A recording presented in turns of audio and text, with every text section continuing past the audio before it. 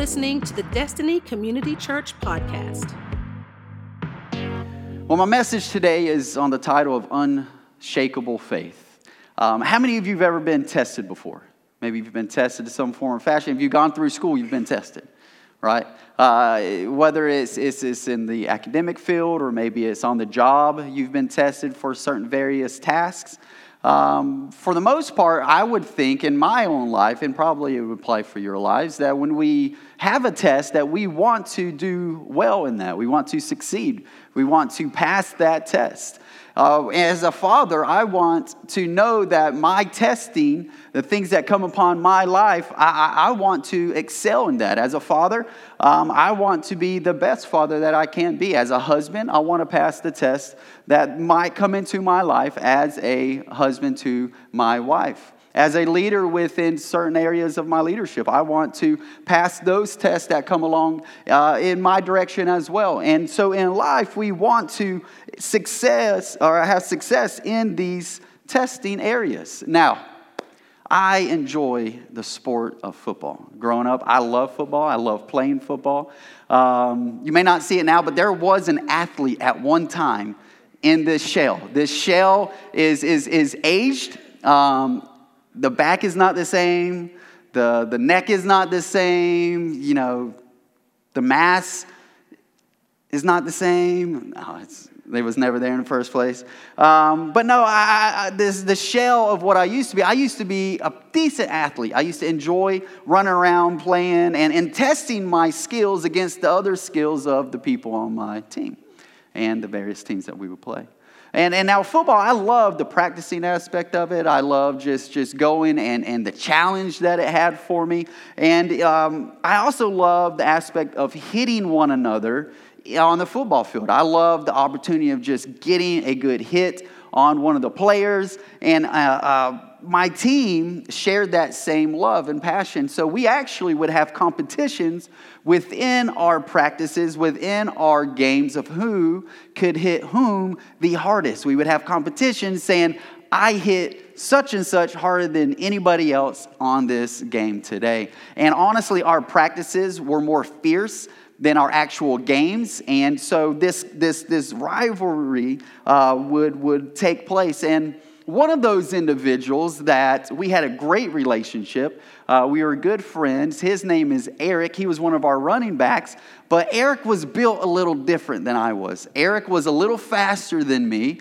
Eric was a tank. He was just solid. He was just one of those individuals, even at 15, 16 years old, he was just a muscle-bound individual. And as we're lining up and we're kind of evaluating the tackling process and the drill that we're about to go through, I can do math fairly well, and I'm looking and I'm counting who my opponent is. Because if you ever play football and you're about to go against individuals, you count because you want to know who you're about to engage with. So I'm kind of hyping myself up, and I'm counting, and I see that it falls on Eric, and I'm like, this is going to be good. This is going to be good. And we kind of lock eyes, and we kind of gauge what's taking place, and we understand what's about to take place here on the field. And so sure enough, we get our places. We're doing this tackling skill where the running back is now going to run through one of these few holes, and it's my job to push off the blocker and engage the running back in this hole. And so sure enough, we get in our place. You know, I'm ready. The whistle is blown. Eric I see him kind of moving. I want to see engage which hole he's coming through. My block is on me. I shuck my block, and then I thus engage Eric. I square up my shoulders. I give all my effort and energy into that, and then I don't really know what happened next. But I do know I learned some physics on that day, because the mass plus velocity equaled the momentum that Eric had, and his momentum far exceeded my own momentum. And I wake up as I am in the air. Eric is over me, and only by the grace of God that I was able to grab a handful of jersey and bring him down on top of me. And To this day, if he was in this building, he would still let me know that he got the better of me on that moment. I tested my skills, and yet they were not quite up to par that I would have liked them to have been. We are all tested in some form or fashion, and the last couple years have been a test for us. These last couple of years, we've all gone through some things. Our schedules, our routines have changed. And I don't know about you, but I'm an individual that likes my routine. I'm a creature of habit. I like doing this at a certain time, this at a certain time, doing these things. And you mix that up and you change it around on me. I'm not too happy, but our schedules have been changed. Our interactions with people has changed from handshake to hand, fist bump to now you just kind of give the nod and be like, what's going on? What's going on? Right? The interactions have changed. Some jobs were lost. Toilet paper was in short supply. And you know who you are. Shame on you. However, if we ever get in short supply again and you're hoarding it, give me a call.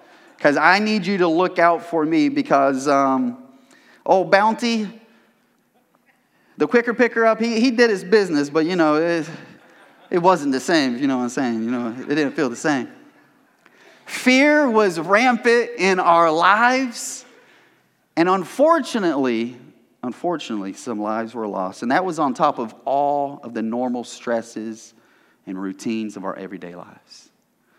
And when it seemed like the dust had settled, things started getting back to normal, and you started looking around, it was then that you noticed that some people were missing.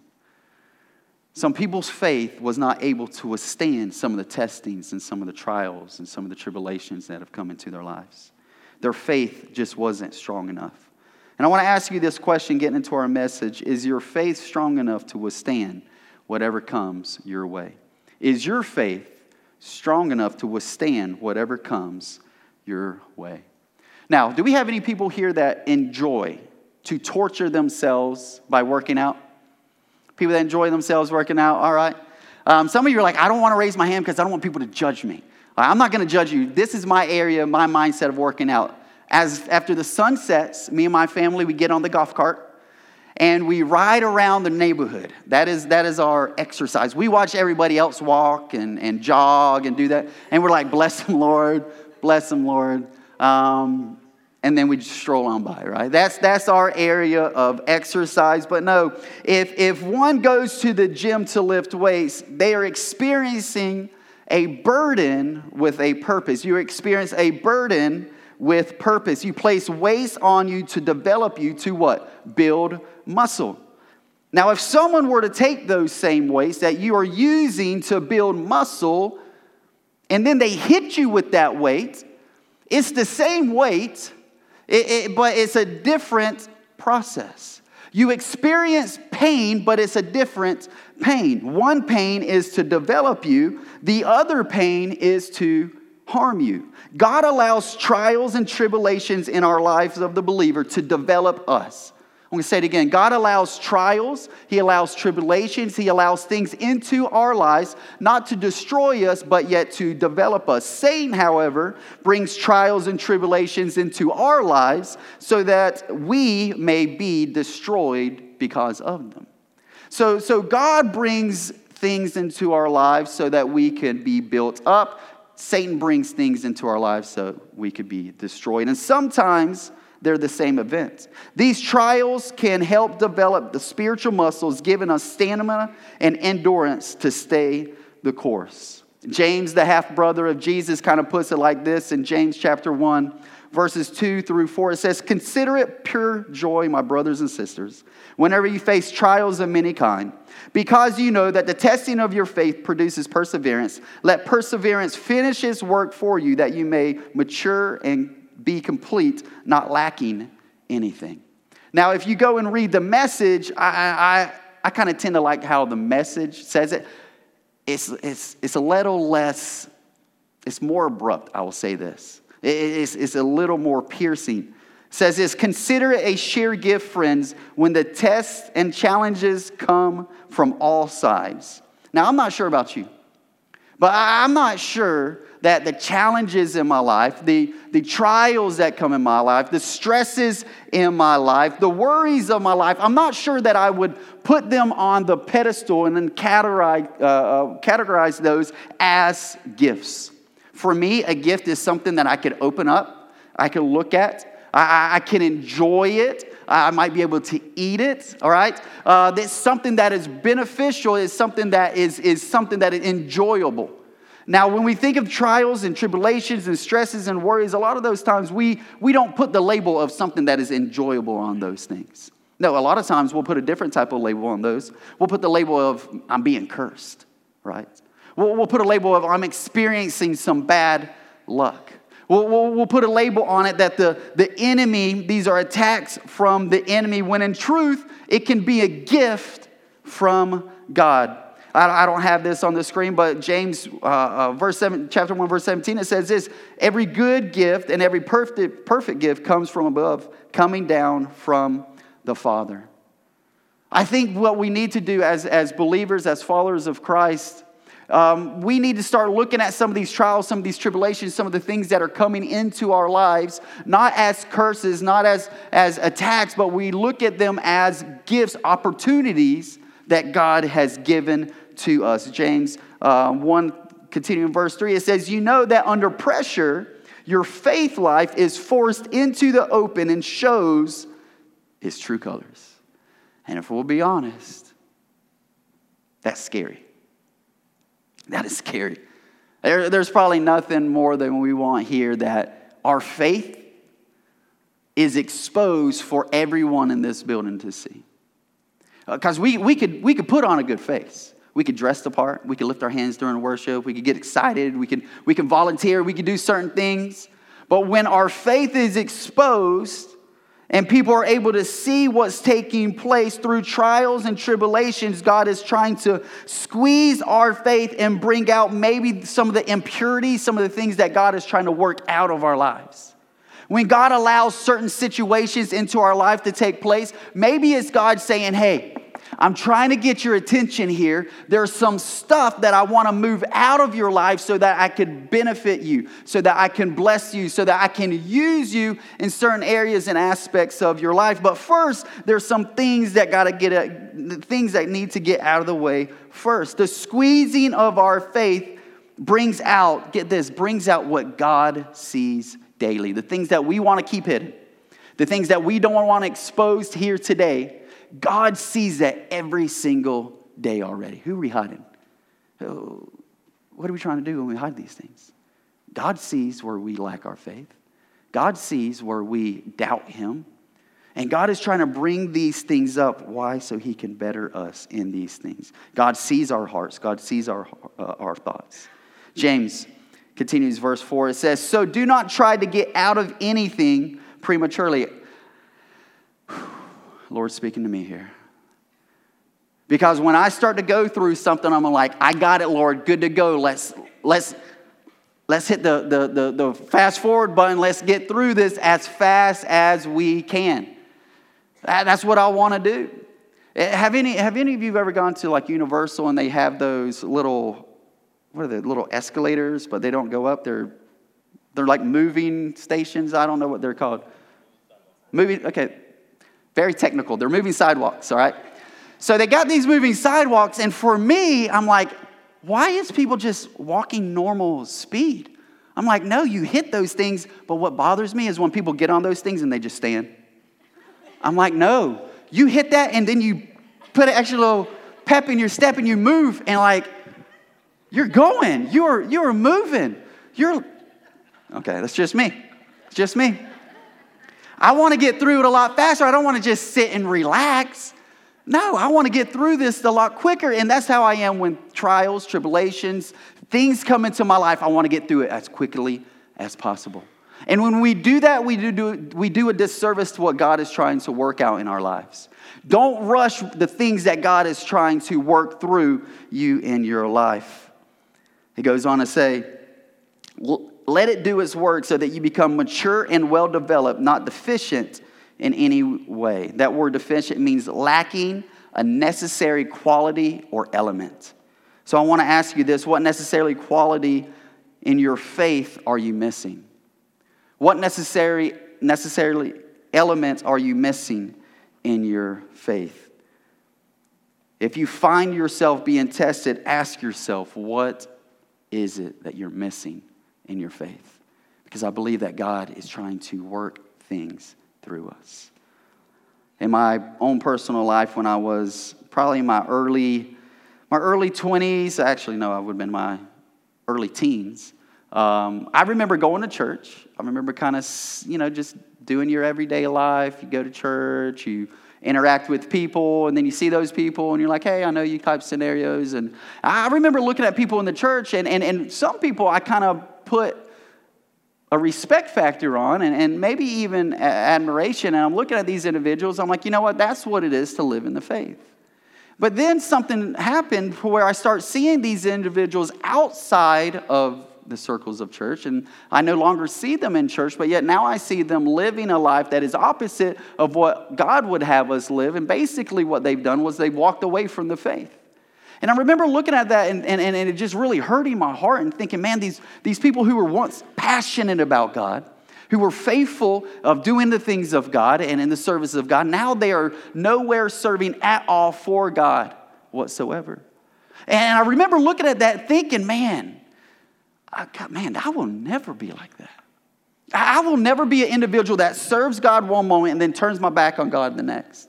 And I remember, and I think I even said it out loud to a group of people who were sitting with me. I said, I will never walk away from the faith.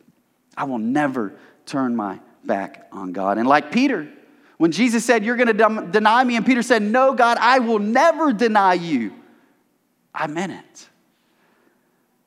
But then on December 21st, 2001, I received the worst news of my life.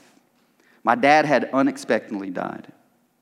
And the faith life that was in me was now exposed for me to see truly for the first time. And I was able to see something I've never seen before. My faith was just like a standard generic faith. It was pretty shallow. It was pretty empty. I went to church. I did these things. Yeah, such and such. But my faith in God wasn't solid. And even though this traumatic experience was a big deal and everything like that, it rocked my faith. I was able to see then that my faith was not unshakable. I started to find myself living the very thing that I said I would never do. I find myself in certain situations and areas in my life that I would never have thought I would have been in. And so what's crazy, though, is no matter what you do, once you know God, once you know the truth, you can't just turn that truth off. I couldn't just walk away from it. And what I love about this is God was faithful enough not to allow me to walk away from it.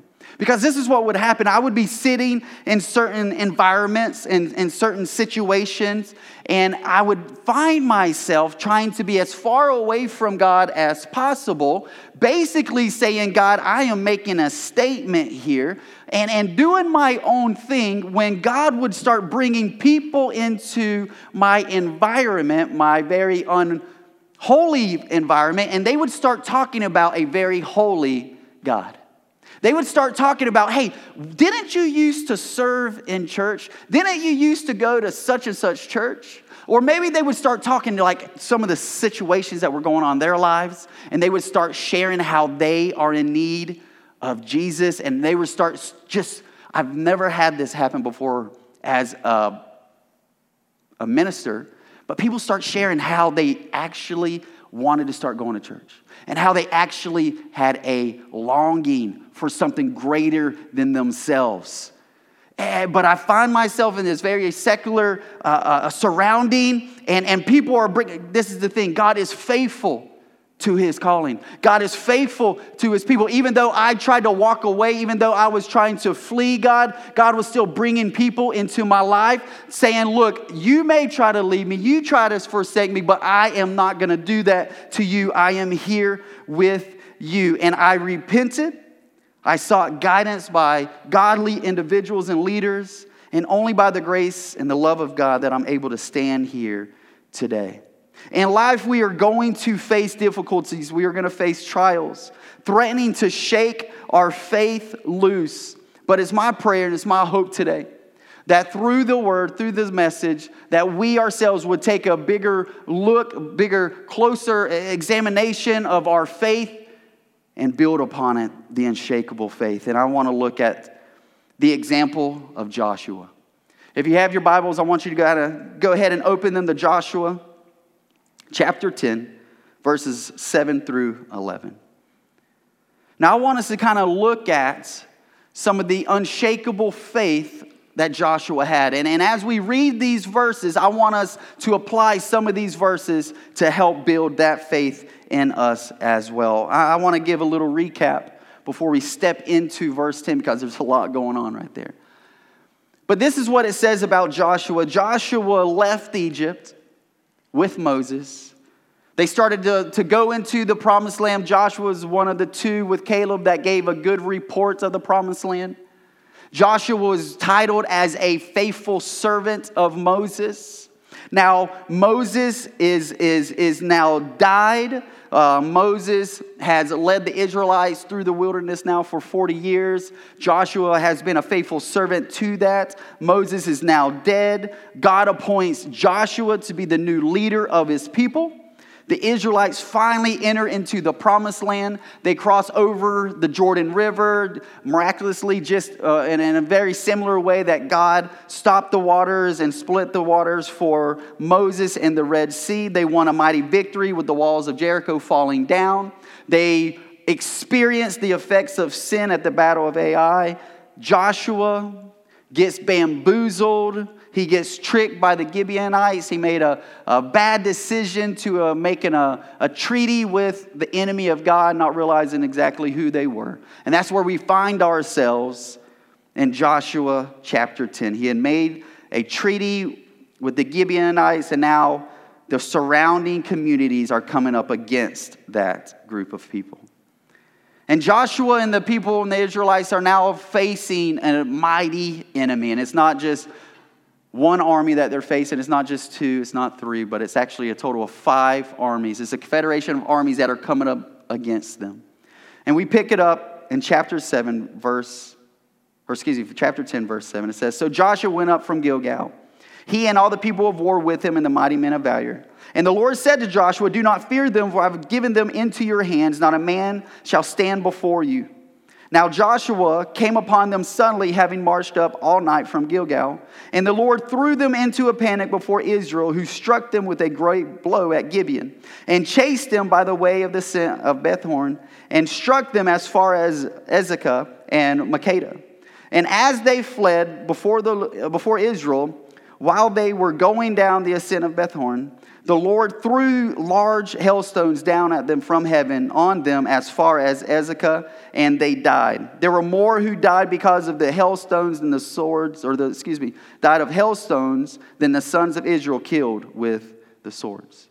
Out of these 3 verses, I want us to pull 3 aspects that I believe helped Joshua build unshakable faith in his God. The first one is this: to build unshakable faith, we must build a relationship with the unshakable God.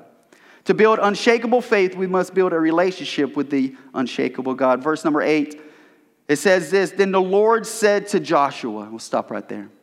The Lord said to Joshua. Now, if you go through the book of Joshua, you'll see that this phrase, "the Lord said to Joshua," is mentioned over 10 times in that one book. So this gives me an idea. This implies that there was a conversation between God and between Joshua. This wasn't the first time this happened. It wasn't just out of the blue that God just started speaking to Joshua. No, this is something that had been built over time. This was something that Joshua had developed. And we get a little bit of a glimpse in Exodus chapter 33, verse 11 at this. It said, "The Lord would speak to Moses face to face, as one speaks to a friend. Then Moses would return to camp, but his young aide Joshua, son of Nun, did not leave the tent." This tent would have been the tent meeting. If you go back in your Bibles and you read when God wanted to speak to his people, he would directly speak to Moses. And the pillar of cloud would kind of hover over this tent. The presence of God would fall upon that place. And the conversation, just like what we read, would take place between Moses and God. And in that surrounding, the servant of Joshua would have been a part of that. And as Moses would have gone out of the tent to go relay the information to the rest of the people, the Spirit of God would stay upon that area. And it says instead of Joshua going and following and being the servants of Moses, that he would go and he would bask in the presence of God. Rather than go bask in the presence of man, Joshua would choose to serve and be in the presence of the Almighty God. And I know that when we say things like prayer meetings and devotions and doing these different things, it's not something that we're like, hee. You know, it's not something that really gets us going, gets us really excited. But this is the thing. We neglect the opportunity of being in the presence of God when we push these things away, but yet we make time for everything else. We are missing out on the opportunity of being in the presence with God. And for some of us, it's just because we haven't built that relationship.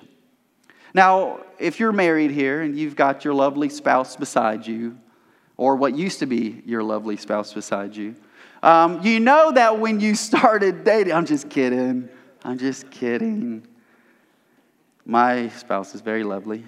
I'm the non-lovely one in it. But as we I'm going to get out of this. So as we started developing that relationship with our spouse, we were very intentional about this. I'm assuming none of you that are married got married by accident. You didn't just show up one day and were like, hey, I'm married, you know. So it was intentional. So the relationship process was intentional. You were intentional about going out and getting that person's information, right? Maybe you knew that they worked in a certain area, so you were intentional about going by that way a lot. You were very intentional to find out all the information, all their friends, getting as much knowledge on that person as you could. And if you were anything like me, when you started dating, you would get a phone number. And so you would get that phone number, you get that phone out, and you start beep, beep, beep. I'll be honest with you, when I first started dating, it was more like you know what I'm saying? You know, who's with me? You know? And so the young people don't know about that. What are you talking about? You can't message them. You can't text them. You actually had to pick up the phone. You had to dial the number. You had to call. Not only did you have to call, you had to worry about who picked up that phone. Because sometimes instead of what I was expecting to hear a young lady on the phone, I hear, hello. And his daddy on the phone, I'm like, sorry, sir, I got the wrong number. You know, you just put it down real quick.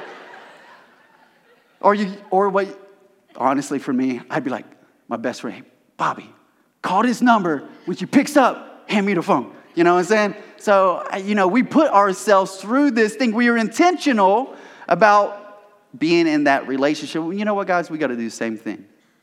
As we are intentional about finding our spouse, we got to be intentional about pursuing the things of God. If we want God to speak into our life, we got to open up the Bible and we got to spend time reading the Word of God. And not just read it so we can check it off and say, oh, I'm a good Christian, I read my Bible today. Not so you can keep your streak in your Bible app or whatever it is. But no, we read. Why? Because we want to touch the throne room of heaven. We want God to move in our life. That's why we open up the Word of God. That's why we allow Him to speak into our life. We have to be intentional. Too often, we give God the bare minimum, yet we expect God to do the extreme on our behalf. We do very little, but expect God to move mountains for us. That is not a fair relationship. John Piper said this: the reason we don't read the Bible is because we don't want to read the Bible. The reason we don't grow in our relationship with God, and I'm being transparent here, I've been here, is because we're too lazy to do those things, because it's not a purpose for us in our lives. We got to make it a purpose. Never underestimate the power of spending time with God. Jeremiah 29:13, it says this: you will seek me and find me when you seek me with your whole heart. God is saying, look, I'm not hiding from you. If you want me, I'm right here. Come seek after me. I am looking forward for this opportunity to be with you. To have unshakable faith, we must build a relationship with the unshakable God. Secondly, to build unshakable faith, we must know God's commandments aren't suggestions. We got to know what God commands isn't a suggestion. It's a command.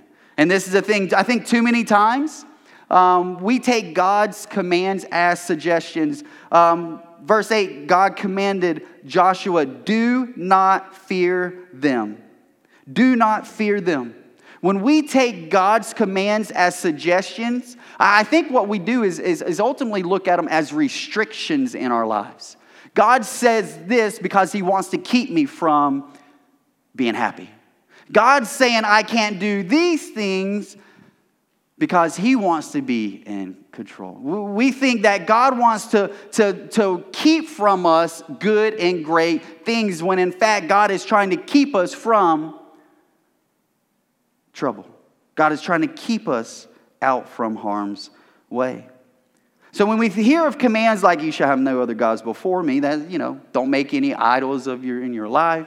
That phone could be an idol, your job could be an idol, that money could be your idol. Honor your mother and your father.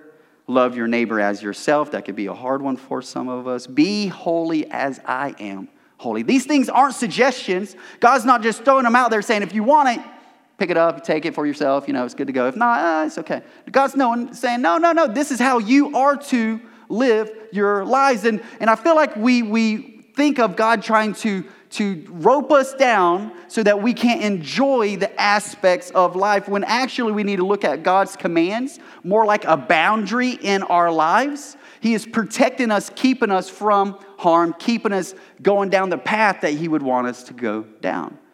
I envision, or I liken this to when you go bowling, and if you're not a good bowler like me, and you put the little kiddie bumpers up, the bumpers are not for kids. They're for everybody. If you want to enjoy bowling, put the bumpers up. Your score will double. I promise you that.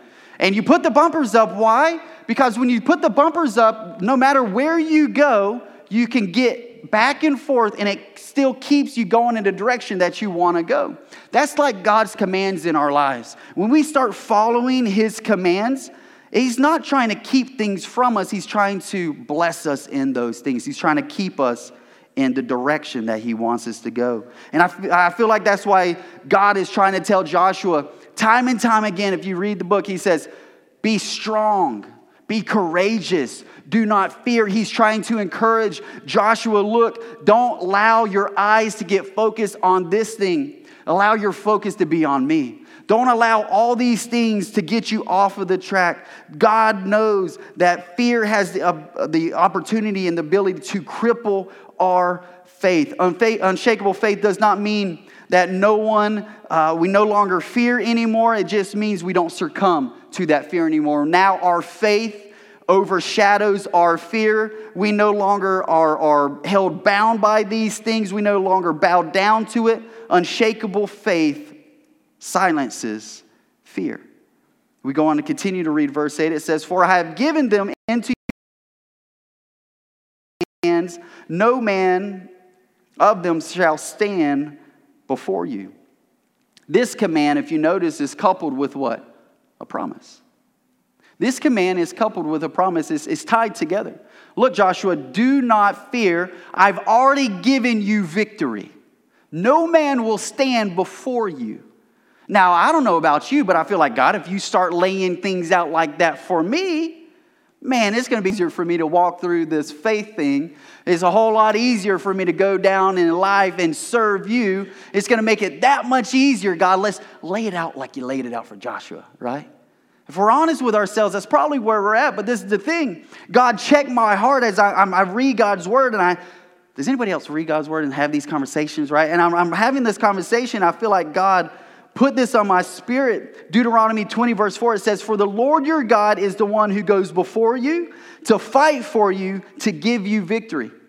It's already proclaimed. That promise is already there. Romans 8:37, it goes on and says, we are more than conquerors. And it has a whole list of things that we are more than conquerors for. But get this. What we do is we say, I can't step out in faith because I don't know what's going to take place. I'm not sure what's going on. But God says, look, like Joshua, I've already given you the victory. All you have to do is proclaim it. All you have to do is go through the motion. Second, to build unshakable faith, we must know that God's commands are not suggestions. And the third one walks right into this.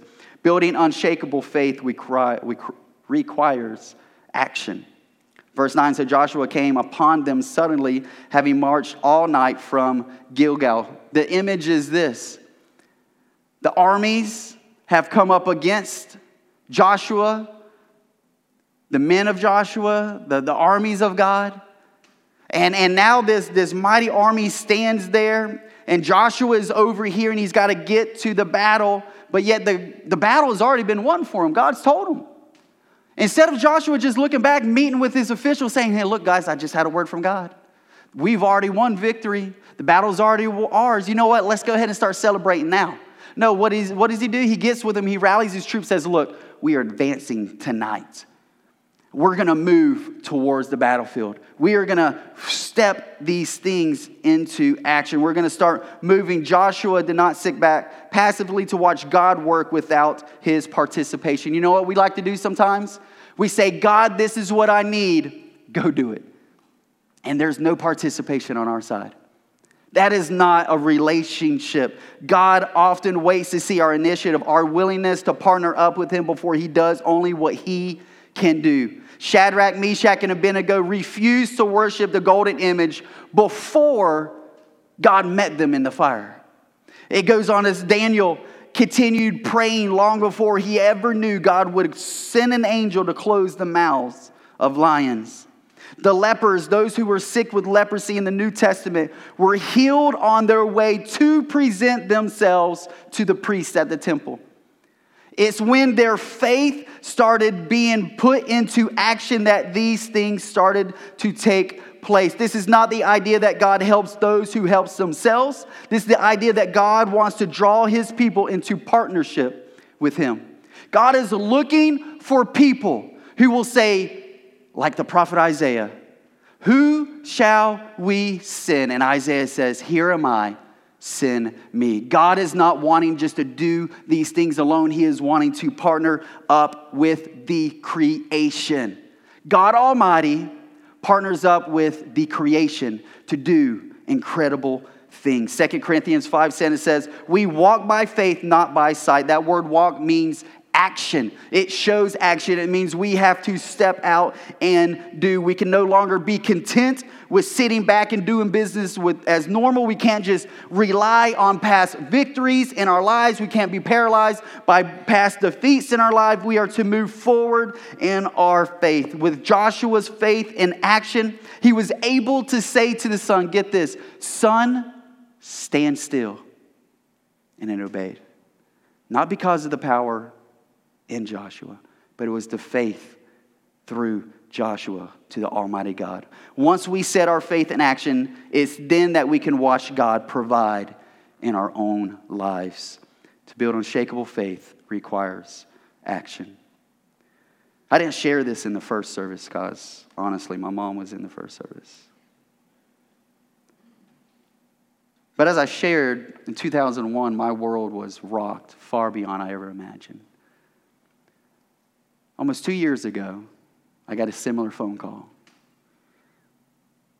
August 7th, 2020, that they found my brother non-responsive in his apartment. And it just instantly brought me back to where I was in 2001. But there was one big difference. God had already brought me through certain things that only he could bring me through. And now because of that, because of those trials, those tribulations, I was able to stand on unshakable ground. And I was able to be that source of strength for my mother, for my sisters, and for the rest of my family. Get this, Joshua chapter 24, this is what it says at the end of Joshua's life. Now it came to pass after these things that Joshua the son of Nun, the servant of the Lord, died being 110 years old. Israel served the Lord all the days of Joshua and the elders who outlived him.